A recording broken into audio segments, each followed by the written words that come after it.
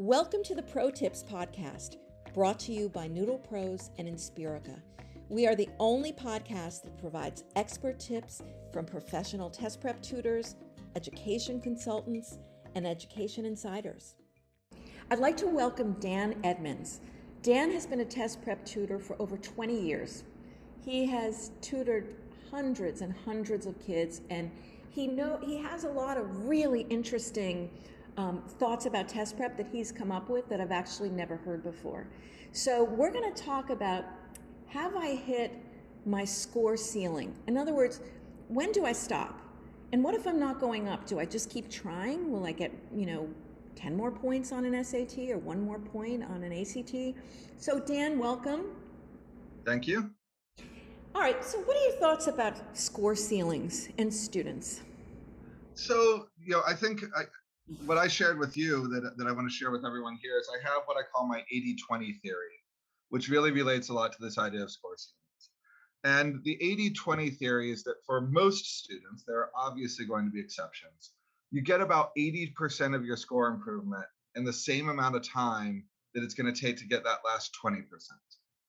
And so when you're looking at this idea of score ceiling, you're looking at this idea of should I stop?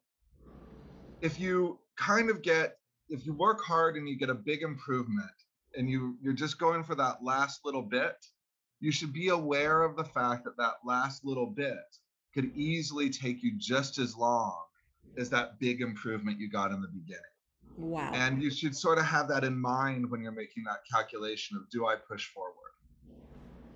That is very interesting. And so so that's great. So how do you judge? Do the tutors know the top 80%? How do you figure that out? And also, what is the sign of hitting a score ceiling? Or what are your thoughts about it? I know there's no specific answer, but what are your thoughts around it? So from my perspective, and I've been doing this for a long time. When I start working with a student, after 2 or 3 weeks, I have a pretty good idea of sort of what we're aiming for score-wise. And I always tell students set 3 goals for yourself. Set the number that you're going to be happy with, but not thrilled with, kind of that like the minimum happy number. Then you set what I call the reasonable goal that you're going to be pretty damn happy about. And then you set the dream goal. So for ACT, for example, I try to keep these goals on ACT, for instance, say a couple points apart. So a typical set of goals for a student might be a 30 is the minimum happy number, a 32 is your realistic goal that'll make you pretty damn happy, and a 34 is your like, yes, goal. And in my experience for a lot of students, and I might end up adjusting those goals a little bit as we learn more, but in my experience, most students, the 80% aligns pretty well with that middle goal number, right? And the pursuit of that holy crap goal is often something that's going to take a lot more time.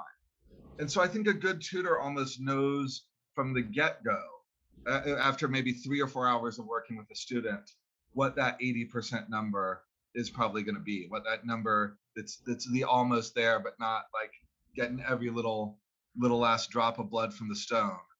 I think they know what that number is almost from the beginning. I've never heard anyone say that. I think that is brilliant, because what it does is psychologically, it gives the student 3 scores, not just the dream goal.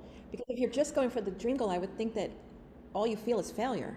Yeah, and look, one of the keys I think to being successful as a tutor in this business, but also to making your students happy with the outcomes, is this management of expectations, right? And so from the beginning, I've laid out for them these 3 numbers. And by the way, I don't lay them out. I shouldn't put it that way. We decide together on what those 3 numbers are. And they buy into it. And then we share it some of the time with the parents, some of the time we don't. It depends on what the student wants to do. Then we have a set of goals that they're almost guaranteed to at least be not unhappy with. Right. And I think it makes the whole process a lot more manageable. And I always tell them,